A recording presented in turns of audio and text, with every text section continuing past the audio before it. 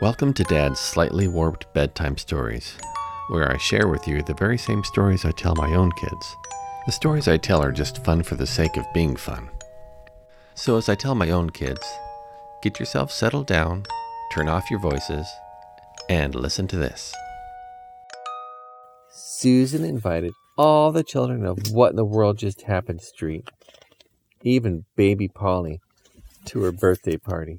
The party was in Susan's backyard, where the children would roast raw meat over the fireplace and then eat the scraps that were not cooked thoroughly and still had worms crawling on them. Ooh, that sounds nice. But kids, Susan said, are you going to eat the parts that have maggots grown out of them? Yes, said the children. Why? What in the world? Well, maybe we shouldn't, said Susan with a chuckle. Here, let's grab this pole, stick some of the maggot-ridden meat on it, and chuck it behind that bush over there. Mary Lou, you go first. Just cast your line and see what happens.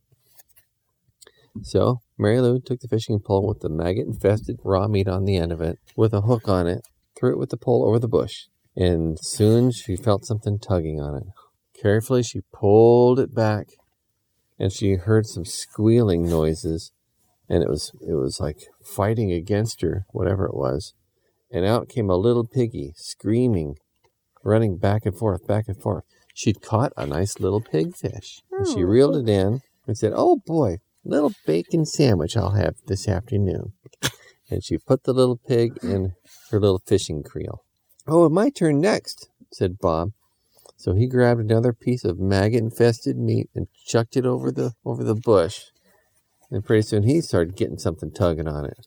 And it was whining and hollering, and he pulled on it, and out came this little cow, the little baby cow. He said, "Ooh, veal cutlets tonight." He grabbed it, and he roped it up and tossed it over his shoulder and went off home. And Paul said, "Oh, okay, I guess it's my turn." So he grabbed some more maggot-infested rotten meat and threw it over there with the fishing pole, and something started tugging on it. He started yanking on the pole, and he heard something hollering, and it sounded almost human.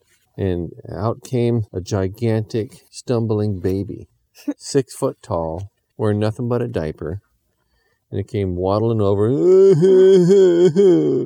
got an owie in my bottom." And the rotten meat was stuck on the hook, threw his diaper into his bottom. "Oh, this is going to leave me septic." Susan said, "What's that?" "Yeah, you're going to get some kind of a horrible infection in that. We better dump something on it, quick." "Baby bottom hurt," said the weird, freakish baby. They all rushed and screamed and ran around, and Toby, the quick thinker, said, "Here, this is what we need. Pull down his pants, quick." So they yanked down his diaper, and he dumped a big bottle of hot sauce on it. "Yeah, bottom hurt. Started jumping up and down and screaming. And he's running back and forth. And catch him, kids. He's the best fish of all." They tackled him, and he's crying, "Oh, I was just trying to enjoy myself behind the bush." "No, you're going to be our nice fish tonight, already covered with hot sauce." "Oh, bottom." The end. Oh, sad. Poor. That got hooked through his butt. A huge freakish baby. I don't know where he came from. Thank you for listening to Fishing with Rotten Meat.